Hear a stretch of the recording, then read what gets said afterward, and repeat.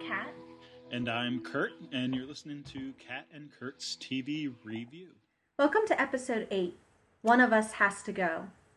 This week we're discussing Season 1, Episode 7 of Doctor Who, The Long Game, and Season 1, Episode 7 of Buffy, Angel. As always, we suggest that you watch the episodes before you listen to the podcast. Also, if you haven't done so already, you may want to listen to our first podcast to get an idea of our methodology. So we're starting with Doctor Who this week, The Long Game, and I want to start out actually not talking about Doctor Who. I want to talk about, it's about Doctor Who insofar as there's really quite a few allusions, it seems, or at least ones that I picked up. Maybe there always are, and I just haven't been noticing them. But this one obviously is a very sort of dystopian feel to it. And I'm actually taking a class on dystopian literature at Mythgard with Dr. Amy Sturgis, and so just seemed like there was a great number of allusions here that I picked up on. One of them is actually because I'm reading 1984 right now while I'm watching this episode, just sort of struck out at me as the whole idea of controlling the information and you know, having that top-down sort of like feeding you what this information is. Nobody really seems to know really what's going on. Just like in 1984, there's they don't even know who's at war with who at any particular time. Like one week it's one group, and the next week it's the next group who's at war with each other, and you never really know who the true enemies are. Like it's the same thing here. Nobody seems to really know what's going on. They just know what they're being told. But like, there's that whole scene with Kathika where the doctor's like trying to ask her questions about like, well, who's attacking us? Who's the aliens that we're supposed to be afraid of at this particular moment in time? And she's like, well, I don't know, like just them. And there's bad stuff happening somewhere out there that we need to protect ourselves from. Like this whole isolationist, thing that they have and xenophobic thing going on. So there's Big Brother too, with the kind of surveillance cameras and that's monitoring everything that's going on. Surveillance everywhere, instant access, the telescreens where they can both hear what you're saying at any particular time, but also command you to do certain things. All of these, and then. I guess here we know that Big Brother does exist. His name is the Editor-in-Chief. I was going to say he's Simon Pegg. Well, no, the alien. Yeah, right. Because he's only middle management. He's not upper management. Yeah, he's just the editor. He's the, I don't know, what's the publishing editor? Sure, yeah. Anyway, so there was that allusion to the 1984 stuff, which I mean, I think that would be even clearer if I wasn't reading the book. So I mean, I think that comes through pretty intentionally and very distinctly. The other one that I had a pretty strong feeling for is Logan's Run, which for anyone who doesn't know was a mid-70s. I just looked it up here. I think it was 1976 movie based on an earlier novel. That came out, and the part in particular that of this episode that reminded me of that is the idea of the promotion, getting promoted and going up to the 500th floor, and then when you get up there, you find it's this like icy wasteland of dead people, and for anyone, and I'm laughing at that because apparently an icy wasteland of dead people is humorous, but the whole concept of Logan's Run is that. It's this like domed post-apocalyptic society, sort of a utopian society, which of course ends up not being so utopian because they're told that on their 30th birthday they're going to be renewed and rejuvenated and become young again, which turns out to just be a euphemism for we're going to kill you and you're not going to live anymore. So basically what happens is Logan, the main character, and his friend, I forget her name. Anyway, they go off and they have like numbers like Logan. I think Logan 5 is the main character's name, and he sort of finds out what's going on, and they try to escape. And there's this whole scene where as they're trying to escape, they kind of go up through this area and find all of these frozen bodies, similar to the characters in this episode of Doctor Who. So that there was that whole idea of the euphemistic promise of, you know, going to floor 500 where the walls are paved with gold. You know, and the idea that once you get up there, obviously there's a little more than that going on, and it's not a promotion. It's in fact not even a demotion. You're getting killed and your bodies are being used. Nefariously. Yeah. And then you actually brought up, as we were talking about what we were going to talk about this episode, another illusion. So I'll kick it over to you real quick to tell me that one. Yeah, the last one is a movie that I don't know too well. I've only seen it once before, but the director of this episode actually, in the commentary, admitted his own plagiarism and said that, from his own point of view, Blade Runner was a big inspiration for the marketplace scene, just sort of the production design aspect, I think.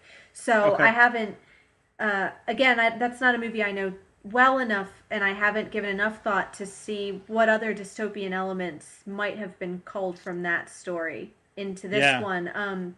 There might be a few, but that might be a fruitful line of thoughts, just because obviously with Logan's Run in 1984, the dystopian tradition is a big influence. So, right. You know, for anybody who did know Blade Runner, I suspect that, you know, there may be some other parallels there. But just wanted to at least mention that, since the director himself said that he flat out stole that scene from Blade Runner. Yeah, yeah.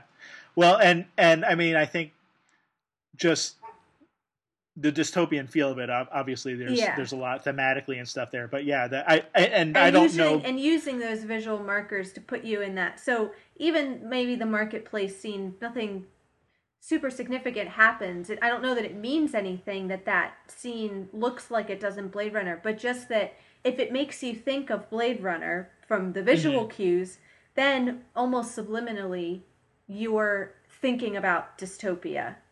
Yeah, as a concept, you know, I think that's puts right. You in that frame of mind. Right, right. No, I think that's right, and I think that Blade Runner is an iconic movie just in and of itself. I mean, as far as science fiction and stuff goes. So, and I'm sure that it's one of those things that's just sort of come into the consciousness of of visual media like this. That, you know, even if it wasn't intentional, which we're being told it is, it still could have easily, you know, been something that we would have recognized and immediately, because even the Doctor, right at the beginning, he's like, oh, you know, he's describing what they should expect to find in this area, and then is it Adam, who I think this is where we get Adam's one good question that he asked the entire episode. You know, asked something, I think, about the food or something. It was beginner's luck. He blows it early, Yeah, and the Doctor's like, well, actually, that's a good question. You know, like, you know, there is something wrong going on here. And so I think we're meant to think that as well, like, just through that visual effect of it. Yeah. Even though we don't know anything about it. Right up front. Like, we're kind of supposed to be given that clue of, wait, we're how many years in the future, and yet they're selling burgers and whatever. Like, why hasn't, you know, and meat Slurpees. And that there's no aliens. That's the other big clue. And no aliens. Where are all the aliens? Where are all the aliens? Is that the question he asked? I can't remember either. I can't remember what the question is that Adam asked. I know that's one of the Doctor's. The big clues, I think, to the Doctor are the stunted sort of progress, as he calls it, and then the other being that there are no aliens, and we're in year 200,000 or something. So right, exactly, and we should be seeing a more diverse populace. And I think that just from a dystopian sort of perspective, I mean, that's that's what we get is common about sort of these dystopias, is that things aren't progressing insofar as there is such a thing as human progression. Yeah. Like things And aren't progressing like they should be. People aren't getting better. Things are at best stagnating. Yeah. And at worst, not, we're actually falling behind as far as the quality of life that people are living and that sort of thing. So I think, I think that's where we're meant to start out. And that it takes the doctor to come in and tell you that because I think we are in the position of Rose, who doesn't know what's going on, and she doesn't know what the year 200,000 should look like, and neither do we. Right. So it's the doctor who says something's weird, and we're like, really? It all looks weird to us. And even to the people inside that world, they don't realize that it's weird. They don't realize that something is, that they're obviously completely oblivious to the fact. So it takes the doctor coming in to tell them and us that, wait a minute, this isn't the way things should be. Right.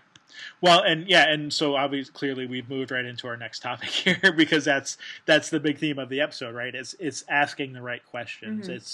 It's being critical about the movies, the media, and the information that I know we're talking about all these different movies too, movies as well, but the entertainment, not just the entertainment, but the news that you're being given, and thinking about it in a way that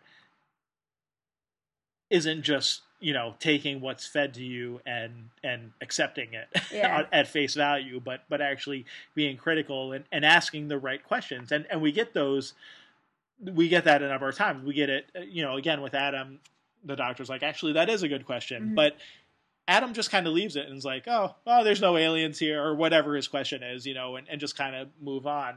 And he goes from there to the questions that he asks are he's seeking to be force fed. Yeah. He's seeking to just have the doctor tell him everything. And the doctor says, no, go out, go experience, make mistakes. I want to read this quote, because this is one of my favorite quotes ever. This is so brilliant. So this is the doctor's philosophy of travel in a nutshell. So time travel is like visiting Paris. You can't just read the guidebook. You've got to throw yourself in, eat the food, use the wrong verbs, get charged double, and end up kissing complete strangers. Or is that just me? Stop asking questions. Go and do it. So I think when he says stop asking questions there, he doesn't mean the kind of critical, government big questions. He means stop asking me what the Slurpee tastes like and just freaking taste the thing. Find out if you like it, that this is what the travel is all about, that it's about those, because all of Adam's questions after that first one, they're not the right kind of questions. They're the kind of questions like, well, how do I use the money? Or go find out. Exactly. You go try to use it, and if you do it what wrong, everyone else does. Get someone to tell you. Exactly. So his questions are sort of self-centered and superficial. Yeah, no, I think that's right. And I think that, so you've got Adam on the one hand, but then you have the comparison of, well, then you've got like Kathica, who just simply doesn't ask questions. Who's a journalist who doesn't ask questions. Like, she doesn't even want to ask questions. She's like, don't even involve me in any of this. Like, I don't want to know. I will presume to know and pretend to know, but well, she's a journalist. She's getting paid to know and to ask. That's her job, is to ask questions and to be critical. Yeah.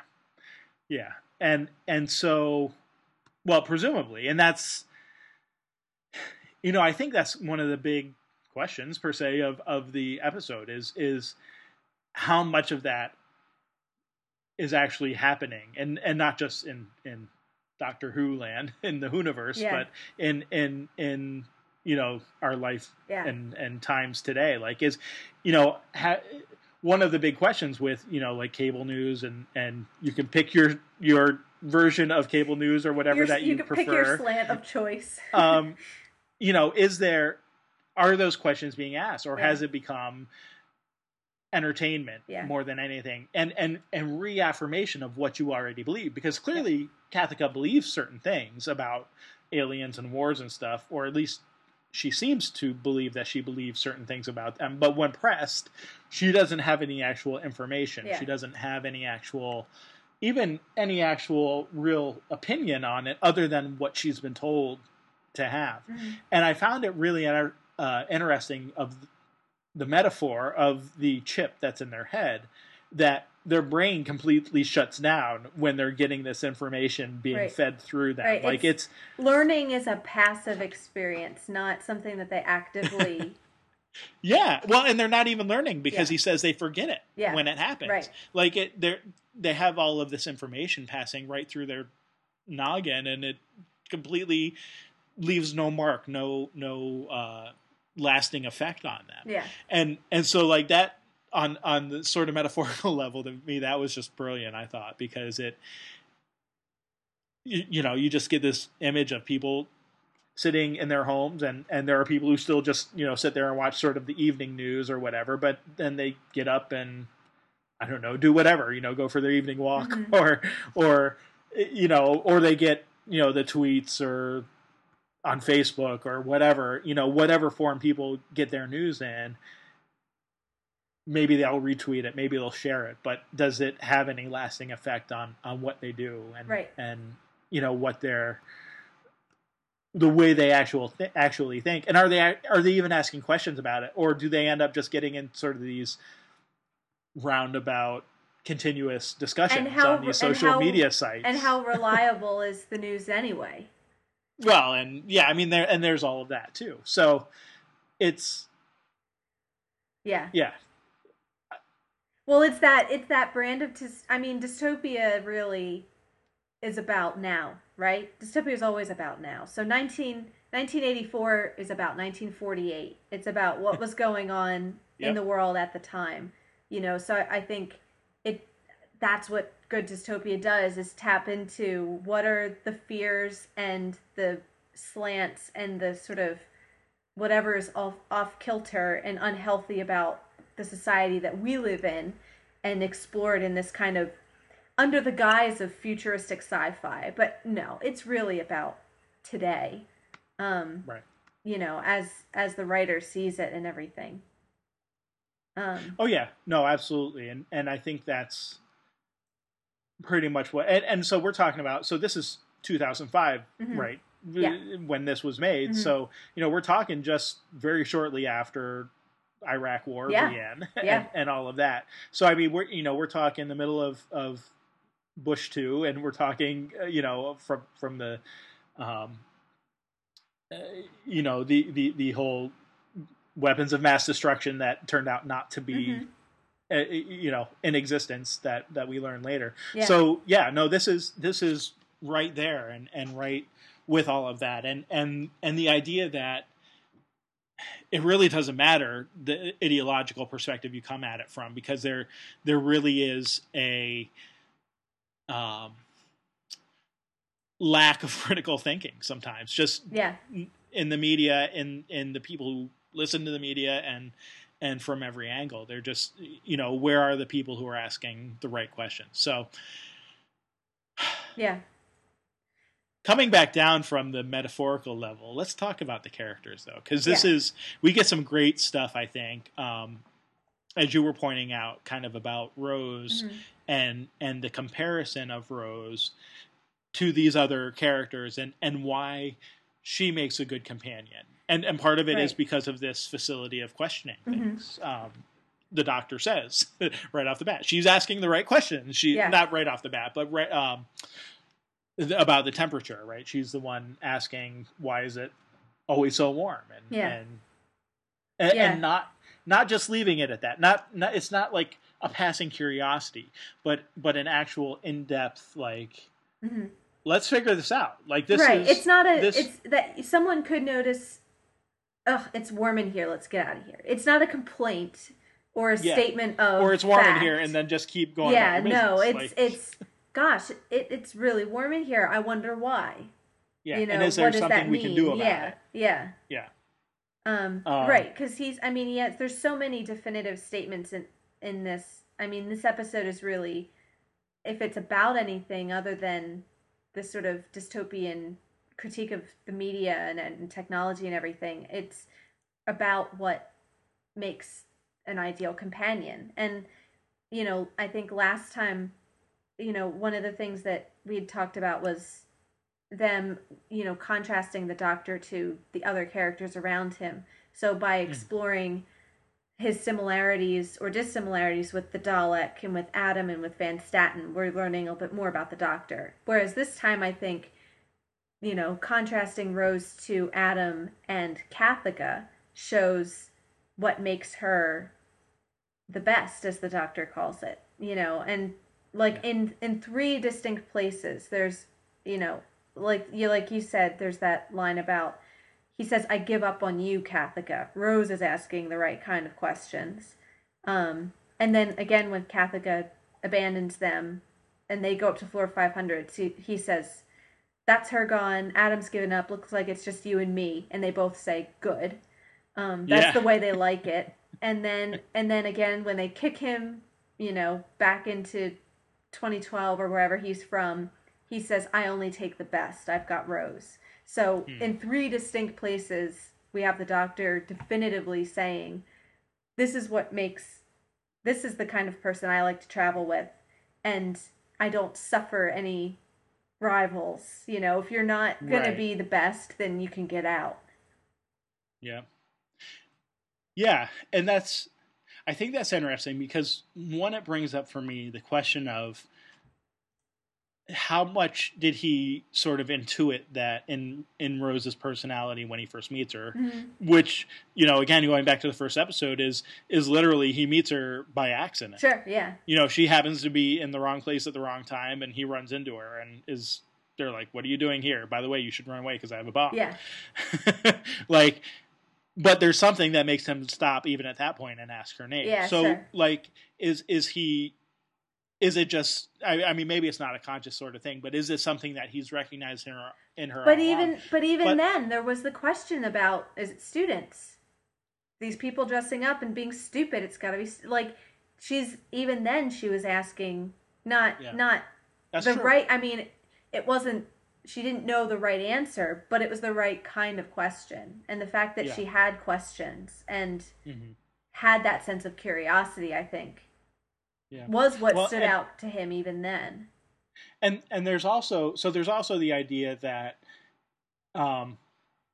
it needs to be continual. Yeah. Like, it's not just, because again, we get the random good question from Adam at the beginning, but he doesn't continue with it.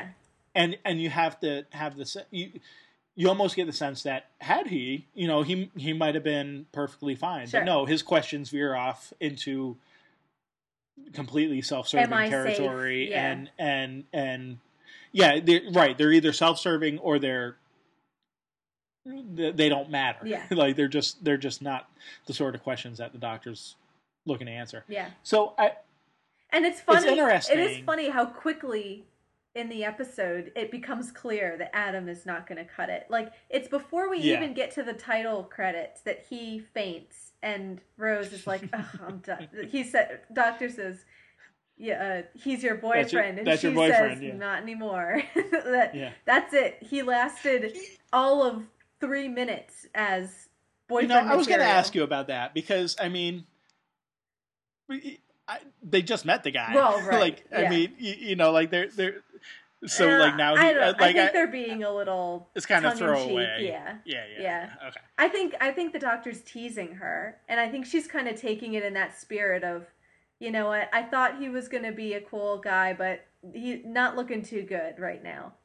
So we're not meant to expect that there's been weeks have gone by since the last episode or anything. I doubt it. He doesn't. I mean, maybe he doesn't seem like he's been traveling for weeks. It seems pretty immediate. Yeah. But that just won the whole "he's your boyfriend" kind of threw me off because it's like, wait, she literally just met the guy they sort of smiled at each other. I think they're being a little facetious and they're being kind of I think they're teasing each other a little bit. And it also brings up the question of, well, where's Mickey and all this again, right? I know Rose is stacking up the boyfriends. Yeah, well, good for her, I guess. Yeah. So the well, I get and so speaking, since we've gone back to kind of the beginning of the episode here, we get the immediate her coming out and getting fed information Right. from the doctor, and it's interesting. I was trying to think about this because on the one hand, I mean, they both know, the two of them know what's going on, but clearly Adam doesn't, Mm-hmm. and he just comes out and takes what Rose says at face value, even though we know that Rose doesn't know any of this on her own. Yeah. This information that she's given him, oh, you know, based on the architecture, it Yeah. seems like we're in the year Yeah. whatever. And space station. Yeah, definitely a space station. Yeah, yeah. Oh, listen for the hum of the engines. Yeah. Yeah, it says space station. What? So, like, we know that, but of course, it sets up the tone of the criticality factor again. Like, Yeah. he just takes in what she's giving him, Right. which is coming from a different source, and she doesn't. I mean, and it's not important information by Sure, any means. yeah. It's just her trying to impress a guy, Yeah. you know, who doesn't deserve to be impressed. But the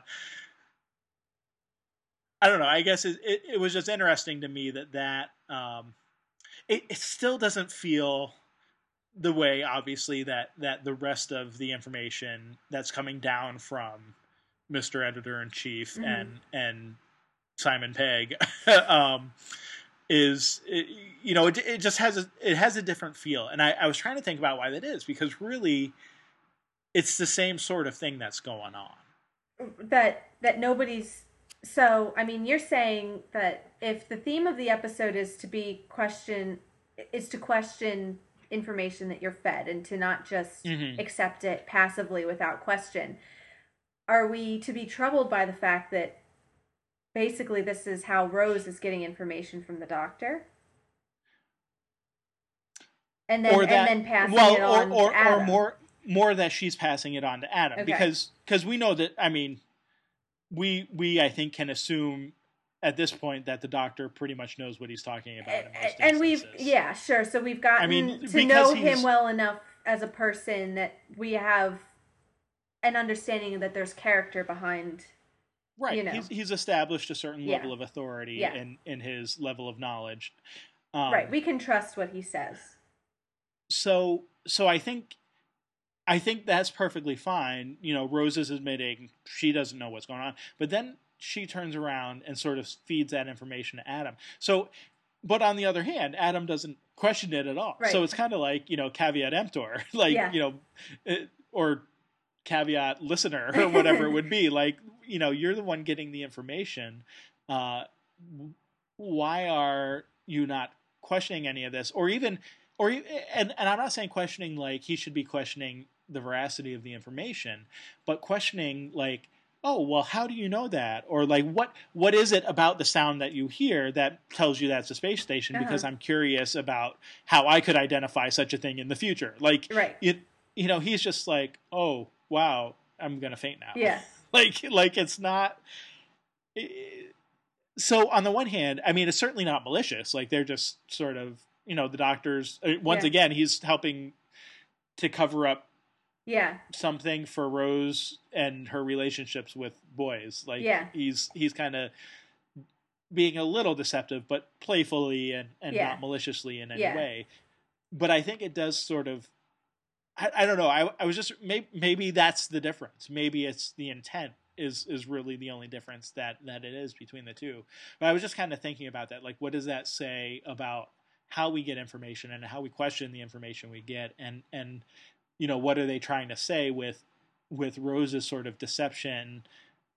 And again, playful and light and not harmful in any way. But what does that say about her willingness to do that? And is there in character anything really different between that and the more nefarious information sharing or making up of information that comes down Right. from the top of the space station? Yeah. So, Yeah. Yeah, I don't know. I mean, I think definitely at the very least we could say that you as the receiver of information have a responsibility to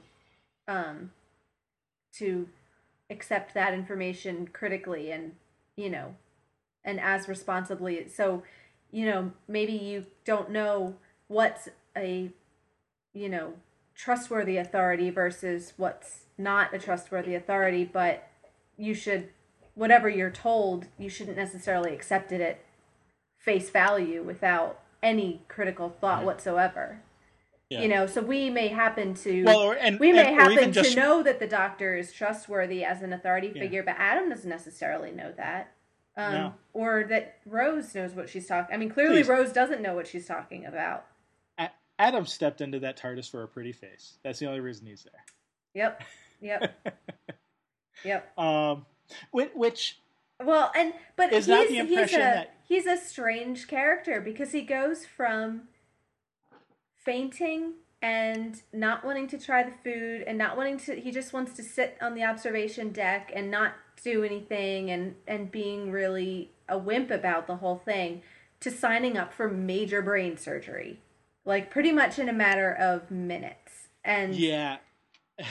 like, and on the one hand, that's a very extreme, sort of character transformation. On the other hand, it is part and parcel of that whole, he's really self-interested, and so he's not interested in learning about a new culture and everything. He's interested in, how can I use this technology to benefit me? And he's stupid enough and passive enough to get himself talked into something that is way over his head. Yeah, well, and not just, I don't know how passive he is, because well, that's true. He's almost, he's like prompting to be seduced into doing this. Well, kind right, of, yeah. In a way, he's like, well, I don't know if I should. I have this money, but it's probably not enough. Maybe you should just take a look at it. Yeah. Yeah. Oh, infinite credit? That's what I have? Oh, I don't know if I should spend 10,000 credits when I have infinite to spend. or painless, and yeah.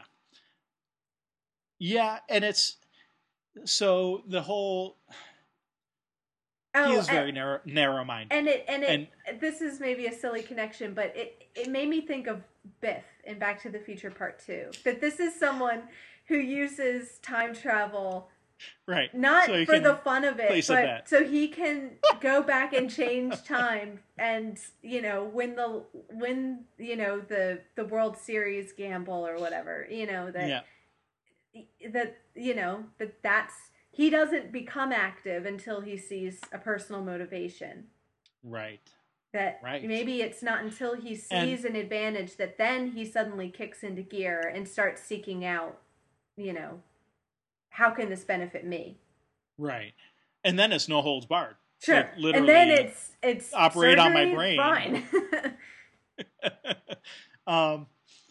Yeah, and it's interesting because, I mean, of course he's beaming this information back, and we're overlooking the technology of how much can a digital voicemail, phone voicemail box hold from, like all of the information in humanity that's happened in the last 200,000 years or so. Yeah. But the and then of course when he gets back, I mean, his own selfishness, obviously, like, he can't use that technology in our world at all. I mean, and what's he going to do? Reverse engineer his brain? Yeah. Implant? Yeah. Or what? Like. I love the way the episode ends with just the click and the look on his mom's face. And you just realize, he in that moment must only then be realizing what he's gotten himself into. Yeah. No, I that is a great moment. I won't deny it.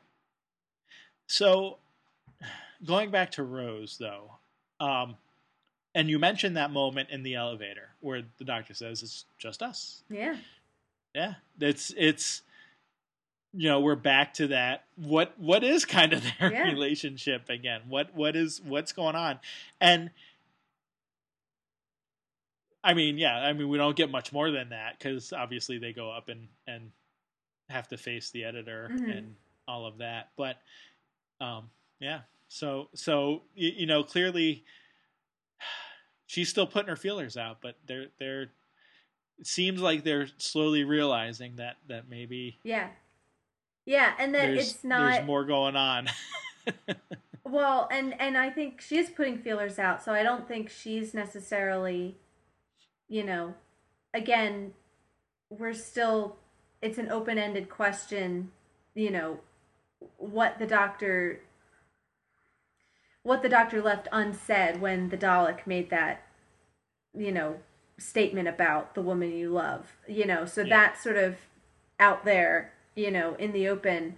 I don't know that.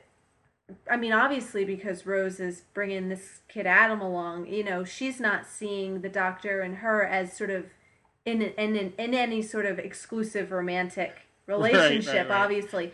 But it seems to be, to me, it seems to be reciprocal. Oh yeah. That the doctor says, you know, just you and me, good, and she says, good.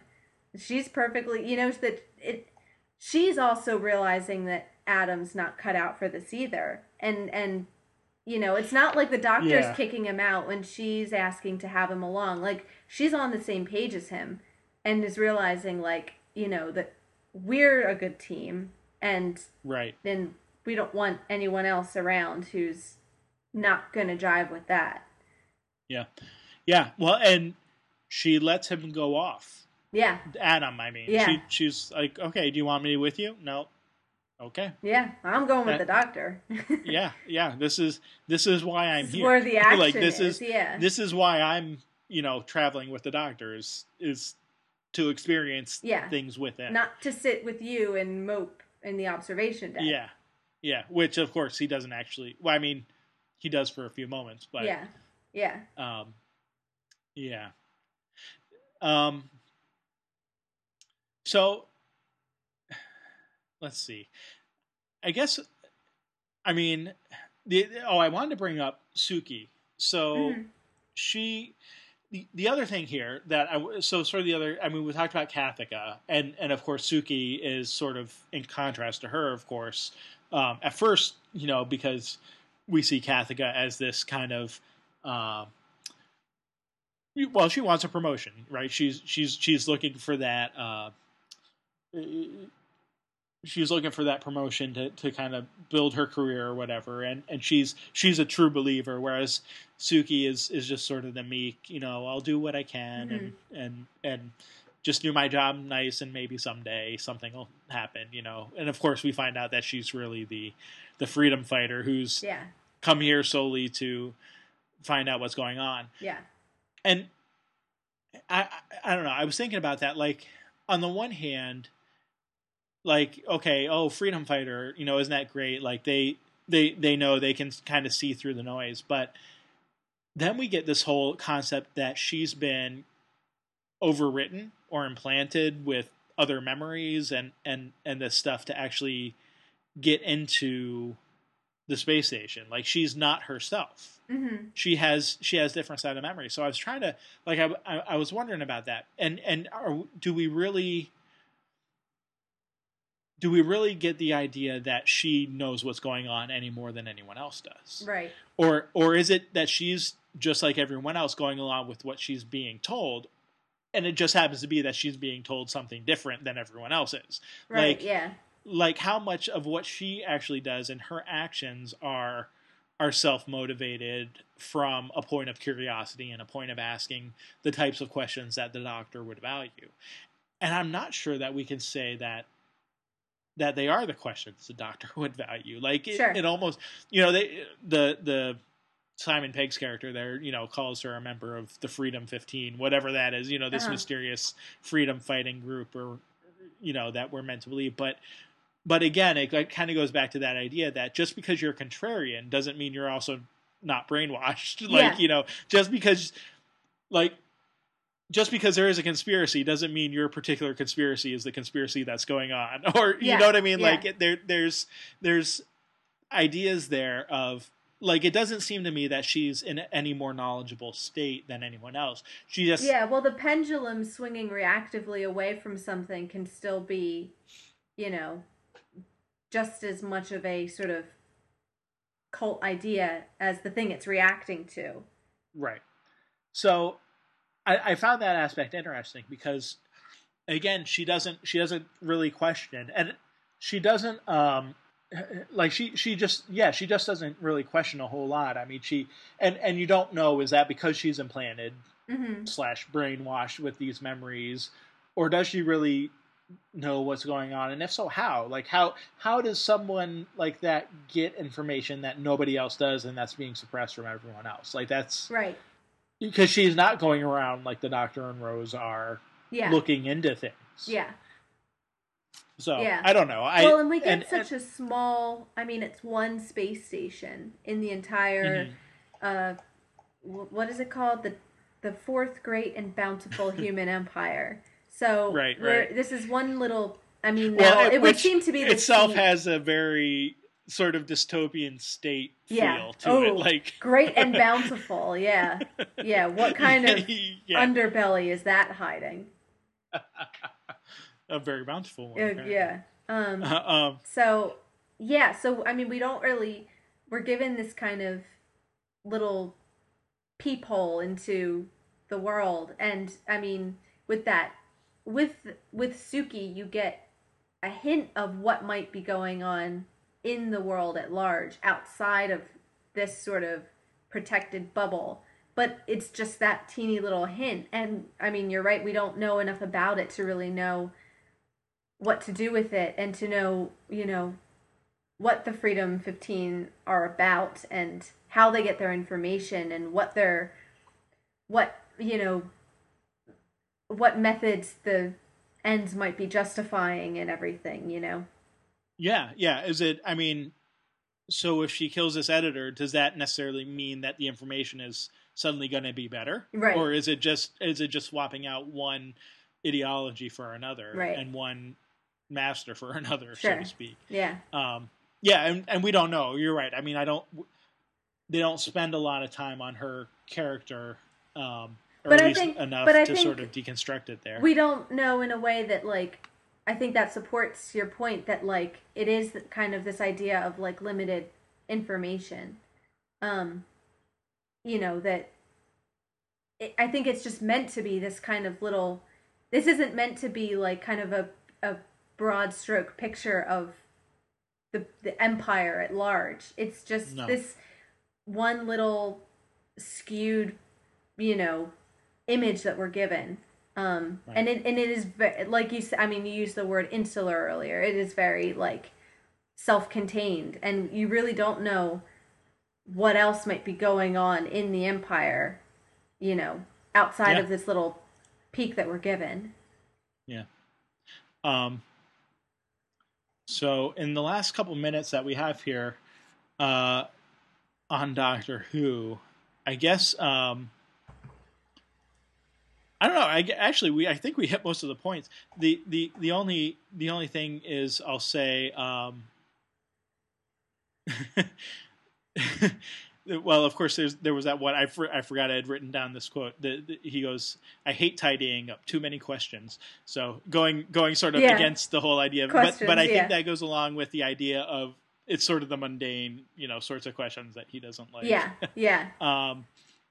Well, and that the Doctor is all about the action of, overturning, swoop in and overturn the government, and then leave the cleanup for somebody else. And now we're off to go overturn another government somewhere else. Not big with the bureaucracy or the red tape. And it's questions. It would be questions about him, about who are you and where did you come from and what gives you the right. All those kinds of angry questions of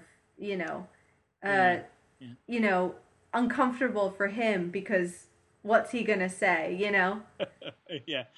But the other thing that I just want to mention real quick too is with Rose, since we do get more of her character, in addition to sort of all the contrasts that we've been talking about with her and these other characters, we also get her really becoming more comfortable with her role as a companion and with her sort of ownership of that role and the things that go along with it. So we get in this episode obviously the doctor's kind of teaching her stuff at the beginning and telling her stuff, which I think we're meant to get the feeling too that she's not just, and maybe this goes back to even what we were talking about before. She's not just regurgitating it; like she's actually getting the information. He is actually and turning around her. and using it. Yeah. There, it's not like it's not just being passed through her brain yeah. and she forgets it later. But I think the other thing, so one, I mean, she was given a TARDIS key a couple episodes ago, mm-hmm. or whenever it was. She turns around and gives it to Adam. Right. So, like, that to me sort of implies that she clearly has become comfortable enough not only to feel like she's a guest there and who has her own key, but that she, in a way, has control over the TARDIS right. now. It's also hers to bequeath to other people. Yeah. Right. Yeah. She can pass that title on to somebody else. Yeah. And of course, you know, how he abuses his newfound right. I mean, access. It's a little bit of a mistaken judgment, really, giving it to Adam. Yeah. Right. And that's a question there of, okay, she's becoming more comfortable, but does she have the actual? Is she responsible enough yet to really kind of have that? And does she even have? Was that part of the permission that the doctor gave her? Right. Was to pass it on? I mean, already this is the second person that she's invited to come with them. Mickey refused, and then Adam didn't refuse. But this is the first time where she's the one not really asking the doctor's permission. Like it's. Mm-hmm. In both of those cases, the doctor had to agree. Yeah. In this case, the doctor doesn't necessarily have to agree. Right, and when he sees that Adam's got the key, he says, "You and your boyfriends." You always pick the idiots, is what I got out of that. And then the last thing I just wanted to mention was that she uses a sonic screwdriver. You're right, she does, yeah. And so it becomes, another aspect of It feels to me like it's another aspect of her role that she's becoming more comfortable with. And I don't. Yeah. I mean, I have no idea if that's something the companions ever did in the past, was to use his tools. But in this case, we see her taking some kind of ownership or possession of both the TARDIS and the screwdriver that. Yeah. She has that at least she hasn't up to this point yet. Yeah, and that we've seen him give her the key, and that he also, will let her use the screwdriver and try to show her how to use it. So, and that's a good point. I actually hadn't considered it from that angle. And I mean, there's maybe all sorts of metaphors we can talk about their relationship together here, but it's him being accepting and sort of both of them becoming more comfortable with each other and sort of letting each other act in ways that maybe they wouldn't have been a few episodes ago. Comfortable anyway, don't want to make more than we should of that at this point, I suppose, but I did want to bring up at least those two aspects, the TARDIS key and the screwdriver. But we need to move on. Fantastic. To Angel.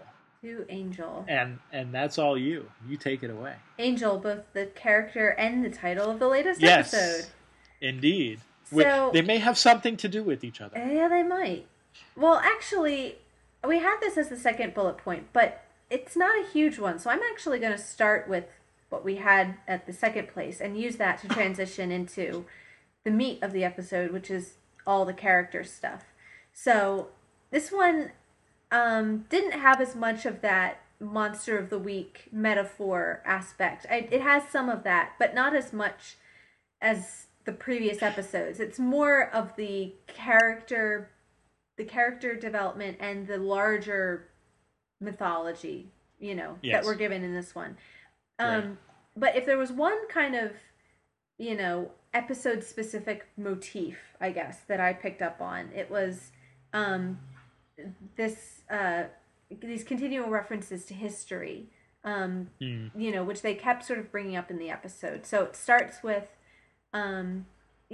Giles giving Buffy some training, as we've seen him do before, but this was a specifically historical training. So he uses the medieval weaponry of the crossbow and the quarterstaff. and she has that really great line about I'm not going to be fighting Friar Tuck, and like what Yes, yes. basically like calling out for the audience the fact that why are we using medieval weaponry? When is this? What relevance Right, does this have other than right, it's right. historical? And actually, I kind of had to smile to myself that I thought I started to refer to myself or refer to the crossbow to myself as Chekhov's crossbow, because if you see, I think if you see a crossbow hanging on a wall in Act One, Yeah. then darn it, we're gonna use it by the end. That's great. That's hilarious. But you're right. That's exactly. Oh, we can't train with the crossbow now. We might. Yeah. Wait, maybe we should. We're gonna need it Well, later. Yes. obviously we're No. gonna need it. But I think the reason we do have the medieval stuff is this sense of history that we're being given in the episode, and Right. again, all the it's history class that she's being tutored with and clearly struggling with in this episode. So, Mm. you know, uh, Willow tutors her in history. Darla pretends to tutor her in history. They mention some, well-known periods of warfare, like the Civil War, the Reconstruction, the War of Independence, Mm. and these are all military, you know, Right. Right. military exploits. So that's the type of history that she's studying, and that she's struggling to come to terms with those things. Maybe a sort of parallel to her struggling to come to terms with the history that she's learning about, which is more relevant to her. Mm. And then Giles calls this out because they pretend that he's there to help with Buffy in history class in the hospital. And Right. Right. and Joyce wants to know what she's struggling with. Is it the material, or is she not applying herself? What's going on? Really would like to talk about what's going on with her daughter. And so Giles is trying to explain, and he says that Buffy lives very in the now, and history is mostly about the then. And it's kind of Yes. like we're being prompted to think about uh, how Buffy is going to relate to Angel, who has Mm. so much history, Yeah. bloody history behind him, and how Yes. that's Well. relevant to her in the 1990s. And, So and on multiple levels. and yeah, We get the vampire bloody evil history. We also get the relationship history yeah, sure, with Angel yeah, and Darla, yeah, and the whole meeting of the X scene yeah, that we get at the end there, where Angel very clearly chooses Buffy over his former flame. yeah. So yeah, no, I think that's all great. The history aspect is definitely a big one, and and what she's like, well, I knew he was older, but Yeah. you know, Well, I mean, and again, this is another parallel between our two shows that, as Rose would say, that's a hell of an age gap. yeah, it is one, not quite as bad as the Doctor and 900 Rose, but versus, yeah. yeah, but then again, Giles does acknowledge that Angel is fairly young for a vampire, Sure. so it's still there. Yeah. Uh, So, the I mean, that yeah, all I think is texture, not so much, mm, you know, thematically more important is, what we learn about the character stuff, and, so much about Angel's backstory. well, and there's other hints at all of that too. I mean, just the master himself. I mean, he's been down where he is a long time, but we Yeah. know from previous episodes that he's basically been around since the dawn of mortal time anyway. Uh-huh. And there's also the three who we're told are ancient evil guys, that come and could have been the monster of the week, but they're really rather ineffective, Man, aren't they they? kind Like, of turn out to not really be major yeah, players at all. yeah, and then they sacrifice themselves out of shame. So it's like, all right, well, I guess that's that. All I right. mean, this So much for the ancient, you know. yeah, these are really bad dudes, and Yeah. no, they're kind of anyway. Yeah. Yeah, no, I think that's all great, and I think you're right. I think Well, it's and not meant to that is a be little in bit your of the red face. herring, right? Because they're, the three, which are these particularly vicious vampires that end up being, ineffectual. So who is the monster of the episode? Is it Angel? I mean, is it Darla? Is it like, I think those lines start to become, you're meant Yeah. to think of them at first as sort of the monster of the week, and then really your attention should be focused elsewhere. Well, and so and of course the big reveal, which we've already sort of alluded to, is that obviously Angel is the vampire. Right. He is a vampire, and you go back to that first meeting that we have between Angel and Buffy, where he says, "I never said I was your friend." Yeah.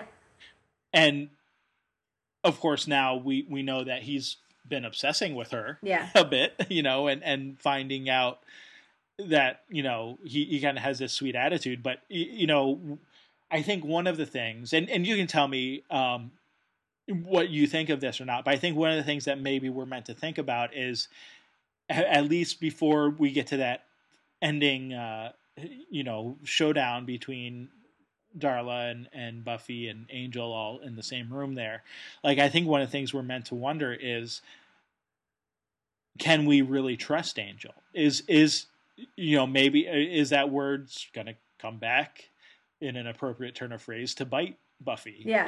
Is it is it something where we're gonna find out, what, maybe Angel really isn't her friend, even though we kind of like him, and we know Buffy is sort of feeling the same way that Angel is at this point, Yeah. because in the last episode she was still wearing his coat. Yep. Now she's still wearing his coat. Yep. I mean, like, well, even this isn't something. I mean, she's the vampire slayer, right? So this is her Yes, job. of course. But even finding out that he's a vampire doesn't turn her against him. It's not until she thinks that he attacks her mom that she Right. really changes her poor mind. Joyce. Yeah. So yeah, even learning that he's an enemy doesn't, that alone isn't enough to make her, I mean, it gives her pause in that it was information she didn't have before and she's not sure what to do with it. But she doesn't really show any real inclination towards feeling differently about him. She's still pretty inclined to trust him until she sees what she thinks is, physical evidence that he's, one of them, I guess. Yeah. Well, and so, we've been talking all along about the different metaphorical levels that these episodes have taken. I mean, I think I don't think this one is as clear as some of the last ones have been, but I think if we look at it as that, oh, there's this guy I really like, and then you find out he has a past. Sure. I mean, like, he's this different quite literally than all the others. Oh, wait a minute. going along with but I mean, he's done some bad stuff. Yeah. I mean, he's killed people. He's killed lots of people, and yet, like you say, Buffy is not inclined and very hesitant to kill him. Even when she goes deliberately to kill him, she turns the crossbow just enough to the side to miss him. Yeah. And so, I mean, I think we can read into that, but I think more interesting is the character stuff, like you said. So there's, I guess, if we can talk about Angel's character a little bit more here. So just wanted to point out, Angel. So they say, oh, he's called Angel or Angelus, the sort of Anglicanized Latin name there. The man with the angelic face. Mm-hmm. But of course, angel comes from the Greek word angelos, which means messenger, mm-hmm. which is pretty much all we've seen of him so far. What he's been doing, yeah. He's I mean, we know kind of because of Fork Guy that he has had some scrapes in the past.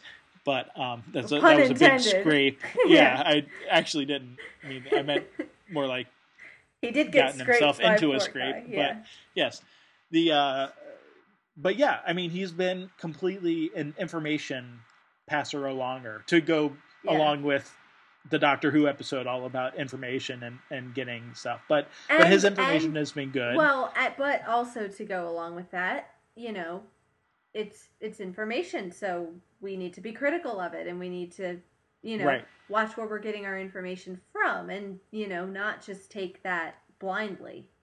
Right. And that's part of Buffy living in the now. Yeah. Right? To Giles's point.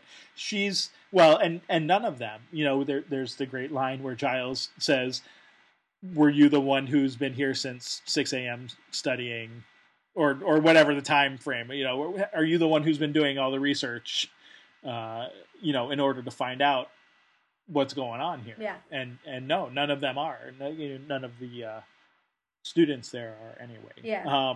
So yeah, there's definitely some work to be done there. But anyway, just wanted to point that out. I don't know that there's a lot to do with that, but there's maybe a little connection there with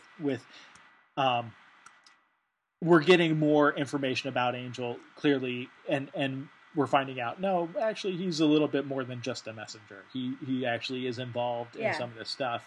And we don't really know why yet, but we do know that he does seem to have changed, because we get from the Master that the Angel was one of the top dogs. Yeah. He was or top vampires, or whatever you want to call it. Right. Well, we do know why, right? Because we get this backstory about what happened to him with the gypsies. Right. Yes, we do. Well, okay. Yes, we get that. But we also get the struggle that he has when he's holding Joyce and seeing the blood. And while we know that he has a soul, it's not necessarily entirely clear that simply having a soul makes him a good person, a good vampire. No, yeah. At all. And so there is... it doesn't change it. My interpretation of it at this point is that it doesn't change his basic sort of impulse and desire. All it does is give him guilt. So it doesn't immediately, if we can use sort of like an addiction metaphor, it doesn't cure the addiction, but it makes him self-critical and self-aware of what he's doing. So he still has the desire to do it, but now he feels bad about it after he's done it. Yeah. And concerned about the consequences of what he could do even before he does it. Well, but, I would imagine that maybe that's something that after living with it for 100 years, you learn. He somehow has learned to have some self-control because of this conscience that's been sort of put back into him. Because he seems to have some level of self-control. However precarious it might be, I mean, he can physically stop himself. He is capable of that.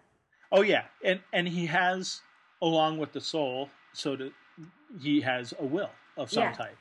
I mean, it's and I mean, maybe the two are interchangeable. I don't know. I mean, at this point, it's just we know that he doesn't. He didn't bite Joyce, and he didn't take any more of what Darla started. So and he but it's a struggle, and he we know seems to be living off of bagged blood in a fridge, or if not entirely living, at least trying to, maybe stealing it from a hospital and then stocking his fridge so that he doesn't have to go out and... We don't know any specifics yet, but I mean, that wouldn't be a totally aberrant idea. Yeah. So yeah, we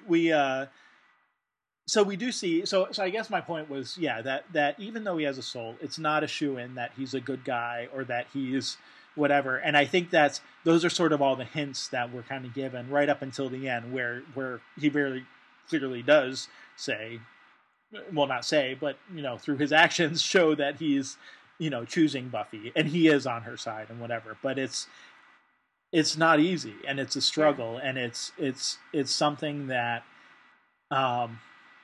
we can see the shifting perceptions that Buffy has of him throughout the episode. Yeah. From the very... And I think this goes along with the history aspect, with the man with the past sort of metaphor for it. You know, there's the back and forth with her, too, of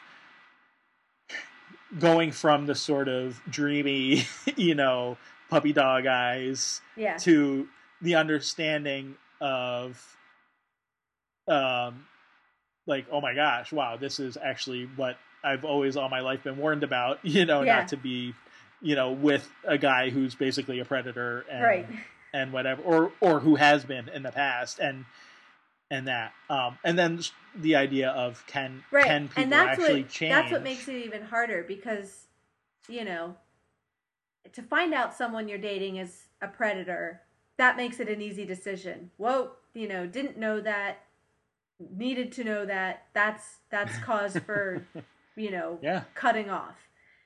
Now, what do you do, though, if you find out that someone used to be a predator and they say they're not anymore? And that's a much more complicated, and I mean predator in the sense of, I mean, that could be someone like with a felony, or like, you know, like that could be a very realistic thing, as well as a vampire predator, well, you know, that... Do people have free will? Can they change? Can they, you know, overcome their basic, you know, instincts? What if you're with someone who you found out, you know, did have a history of assault, or had a history of something that they say is, you know, maybe they say that was 20 years ago and I'm a changed person. Yeah. And that makes it a much more difficult decision. And that they were hiding it. Yeah. Not being forthcoming about it, which, you know, could be an understandable thing. And that you find out in a moment of passion. Yeah. You know, that this is what they're like. Yeah. Or what, or whatever. Or that this past is part of who they are. Yeah. And so, yeah, no, I mean, that's definitely all part of it, I think. And that for him, how closely those two, like, how closely his feelings for Buffy are related to his sort of vampire nature, that he both kind of wants to kiss her and also wants to bite her, kind of equally at the same time. And it's being with her that brings out that transformation. So it seems that even strong romantic emotions seem to have like a physical trigger on the vampire side. Well, and I think, you know, I mean, I think that's part of just generally, not necessarily speaking specifically about Buffy, but in vampire lore in general. I mean, there is a very sexual aspect to it. I mean, there's definitely... Yeah. Yes. So... just on sort of going more on the whole metaphor thing, then you also have you have Darla coming in, and which is, you know, someone from your past trying to get you to, you know, it's the, oh, come on, just one hit won't hurt you, you know, or one drink won't hurt dragging you if you're him an alcoholic, back down, so to speak, like going back to the addiction metaphor. You know, it's trying to escape your past while, you know, you have to do both. You have to escape your past to move forward. And if you can't do one, you can't do the other. Yeah. Like, you know, it's not... He's sort of been, I guess, maybe standing in this middle ground up until now. Or at least that's what I think we're kind of led to believe. And it really does have to come down to a choice at this point.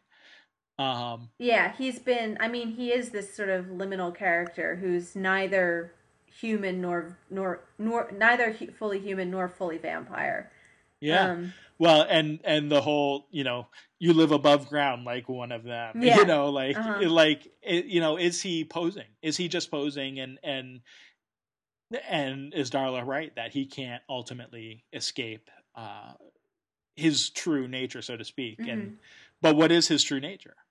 He's exactly right when he says, "I'm not exactly like one of you either." Yeah. You know, is there maybe a middle ground, or can it only be, or is it only binary? Can it only be one or the other? Yeah. And his true nature originally was human. It's the vampire, which is the added layer. You know, I mean, she acts as if this is your natural state. But no, she made him that, you know. Yeah. That's not how he started out. So maybe he is fighting these vampire impulses, but he has human impulses which are even more natural to him and go even deeper. Yeah. Yeah, no, I mean he's a human physically, mm-hmm. and now he has his soul back. Mm-hmm. And you're right, it's the vampire part of him that is alien, so to speak, Yeah. in this combined thing. But then again, he doesn't even believe that. He says, I can walk like a man, but I'm not one. Mm-hmm. So it's, again, it's not something that he's clear on. It's not, and I don't think it's something that we're necessarily meant to have a definitive answer, at least not at this point, that, we can decide one way or the other. But I think that's all part of who he is. So, and anything else on Angel? Because he's obviously the big part of the episode, considering it's named for him. Well, any other observations you wanted to bring up? Just two more things really quick. We touched on the fact that according to the master, he was like the most brutal vampire, of them all, is what the master says. Like he was, the most violent and was going to be his right hand and everything.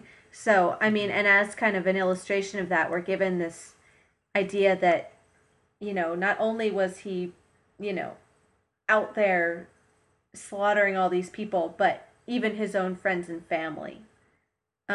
So just, that we're given these hints of the amount of, like, the burden that he must carry once his soul is restored to him. And he has this self-awareness of what he's done. So I think that's just an important thing. I think I suspect that that'll be something that it'll be good to remember, as kind of helping that us. Angel was his right hand kind of thing? No, I think just these, and I don't know how much more, if any, we ever get to know about the particulars of his experience, but just, right. I just thought it wasn't just that, oh, I've been a vampire and now I realize that that's wrong, or so. It's that he's actually, actively, destroyed his own loved ones. So yeah. I just feel like for the character, that's a really important thing for us to know. And then the other thing I kind of thought was that it's interesting that by the end, once they come full circle and Buffy realizes that he is going to choose her and he is trustworthy, they each of them kind of submit to the other, and give each other the opportunity to kill them. On Angel's point, he even seems to want it. There's a little bit of a death wish there of put me out of my misery. Just do it. That I'll be better off. I don't think Buffy has that same sort of death wish that he does, but she reciprocates and says, do you want to do what you really want to do? And both of them hold back and restrain themselves. So, they've kind of reached this new level of trust where they're literally putting their lives in each other's hands and giving each other the opportunity, to end it, and neither of them takes the chance. So, I just thought sort of that's kind of an interesting note to leave the characters on, that by the end of the episode, that's sort of the place that they've arrived at, is, she's kind of saying, see you around, and it's a little bit of a question. Neither of them are really sure what the answer to that question is. They kind of, neither of them really seems to feel that this can possibly work, but also neither of them can go. Neither of them is capable of walking away from it either. So I think the one thing that they do seem to be sure about is this level of trust that they have. And that, they literally trust each other with their lives. So, and that they didn't get there without risk. yeah. Yeah. I mean, there's a huge risk factor, clearly. Yeah. No, I think that's all great. Yeah. I mean, any more I'd like to Angel talk. points for you, or No, I was just gonna say I'd like to talk about Darla too a bit. Yeah. Because I mean, we learn here. I mean, we really didn't get a whole lot about Darla before, and Right. and I mean, she was just kind of one of the vampires in the Master's cadre, and we'd seen her like 2 of the episodes so far, but nothing huge. Yeah, I guess have we seen her even since the pilot? Really, since that first? I want to say we saw her maybe once one before, other time. Yeah.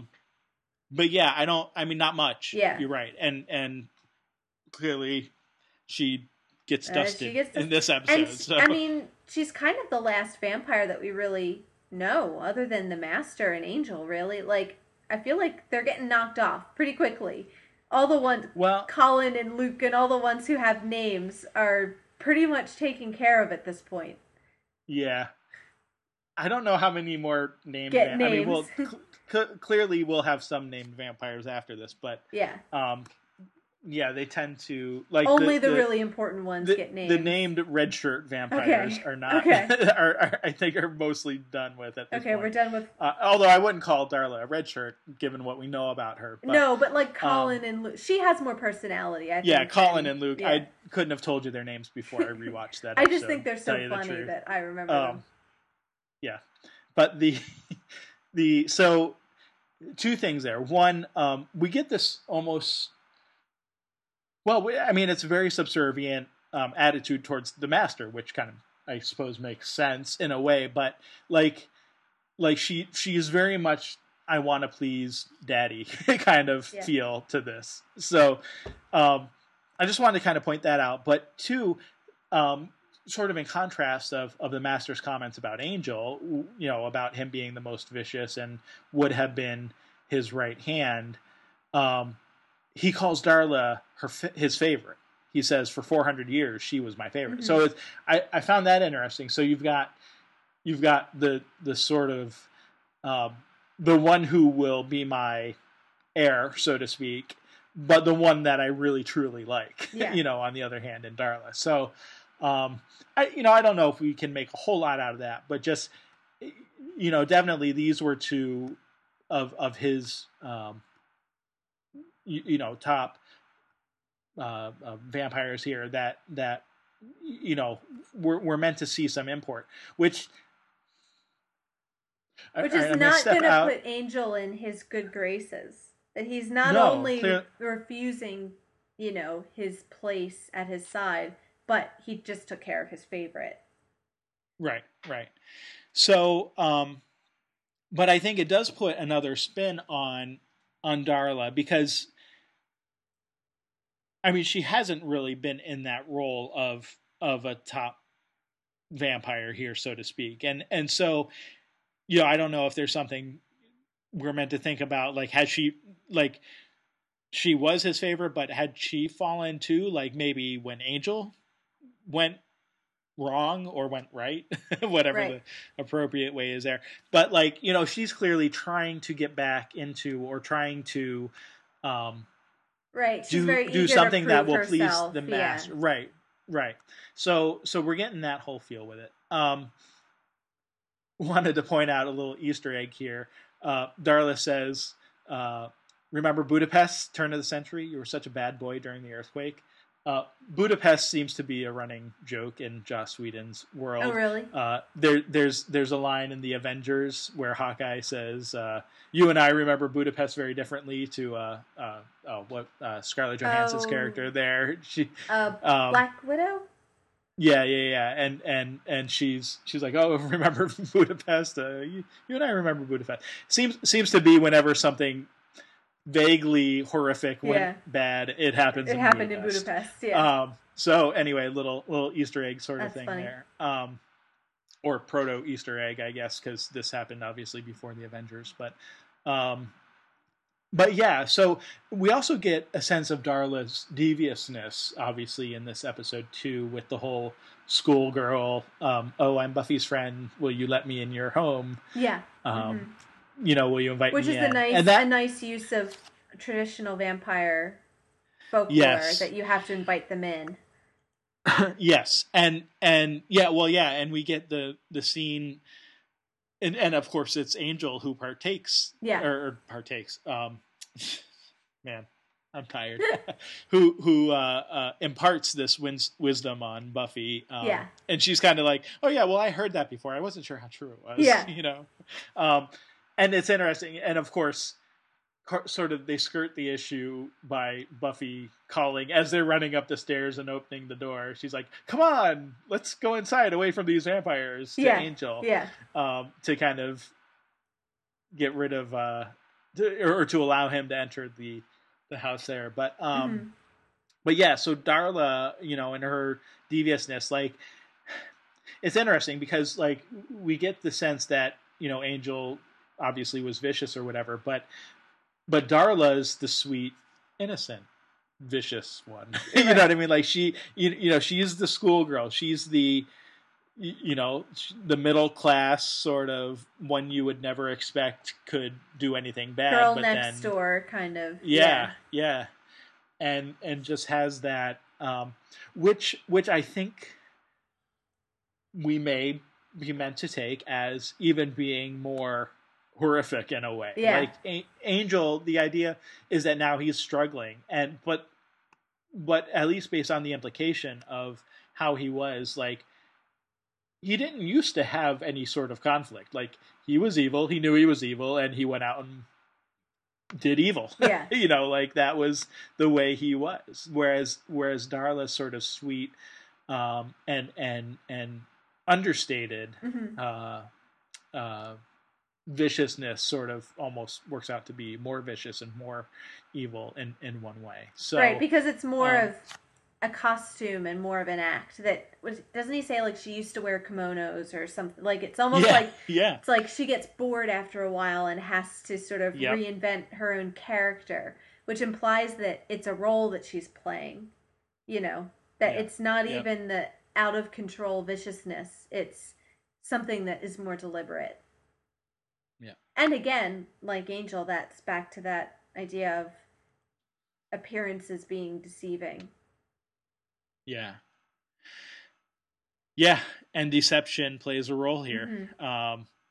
We get... So, all right. We've got a few minutes left. And I'm not going to have time to talk about everything I want to talk about. I wanted to bring up my running levels of knowledge sort of thesis. So I'm going to try to run through this real quick. We get on the deception level. Buffy lies to Joyce, her mother, at least 3 times. Just, like, outright in this episode. Okay. Possibly more than that. Yeah. But she lies. At the very least, yeah. Well, maybe not directly to her, but she lies, one, about Angel, who he is and what he's doing there, and ironically, that he goes home before she. Well, yes. So he lies about who she is, and it's not a. Well, I mean, it's definitely deceptive. She lies when he does that. She lies when she calls 911. Yeah. And says that her mother cut herself. Yeah. And then she lies through omission more than a direct lie when Joyce believes that she was impaled by a barbecue fork. Buffy just kind of allows her to continue believing that. Yeah. So, talk about deception. Yeah. And of course that's, I think, meant to be compared with the deception of Darla in the one hand.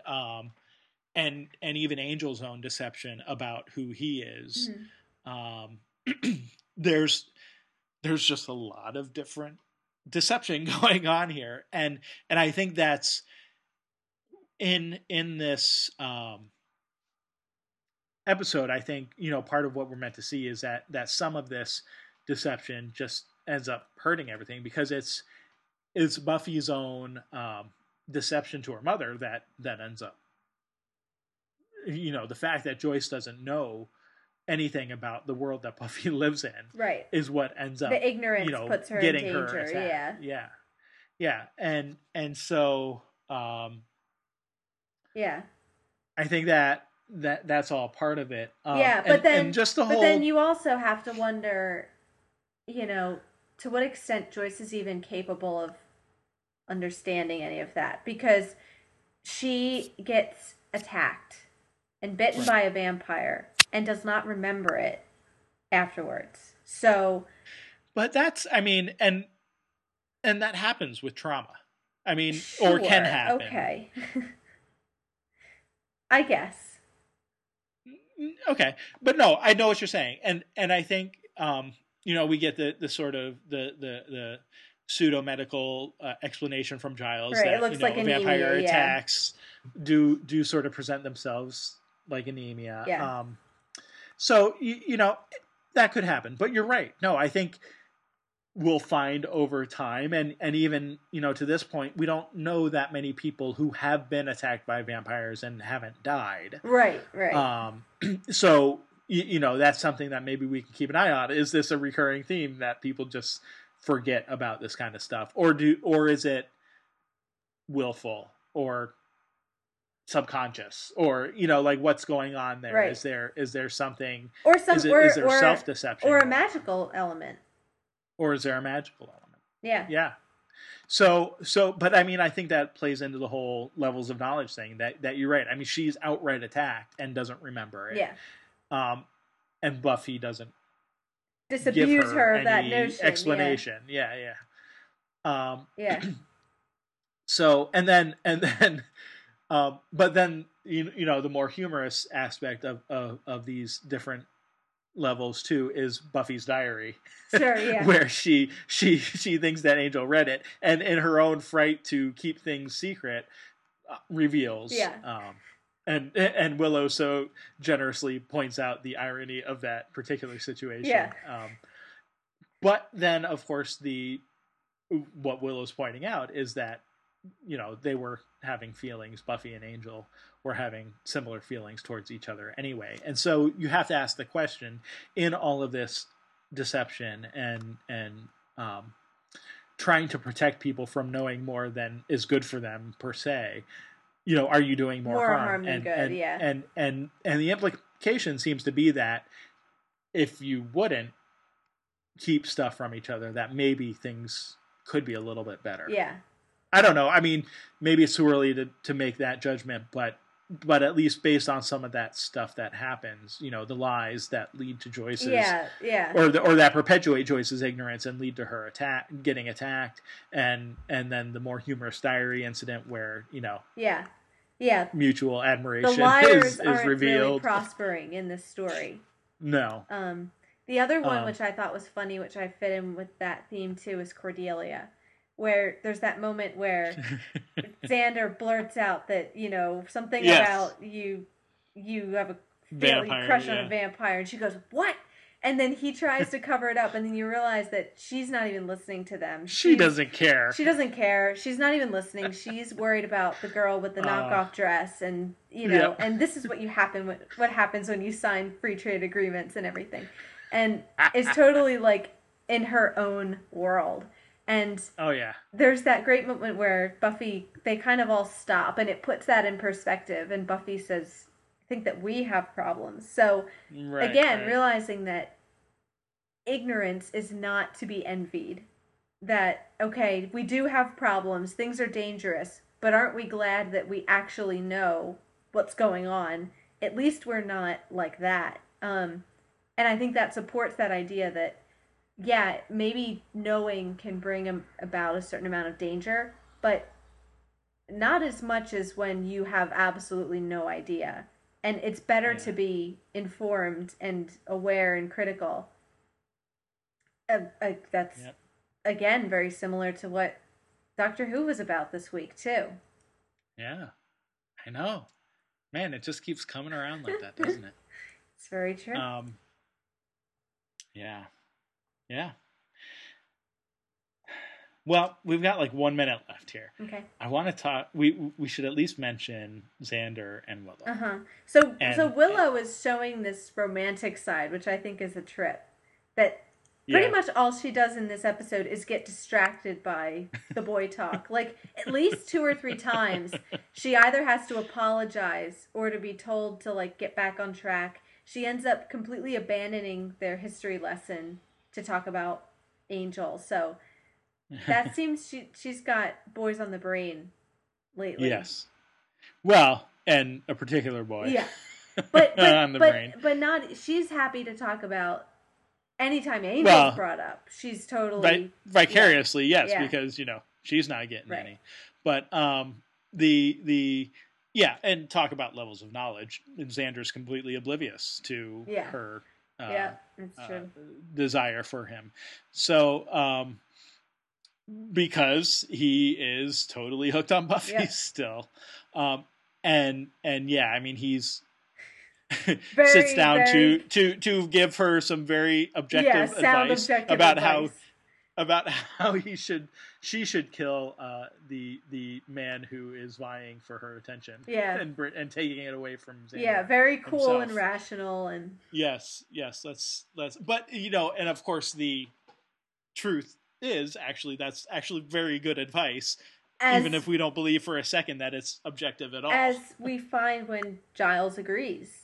I mean, you're kind of waiting for Giles to tell him off, and then you realize, actually, Giles pretty much agrees with him, and says that he has no better nature, and there is no better nature to appeal to.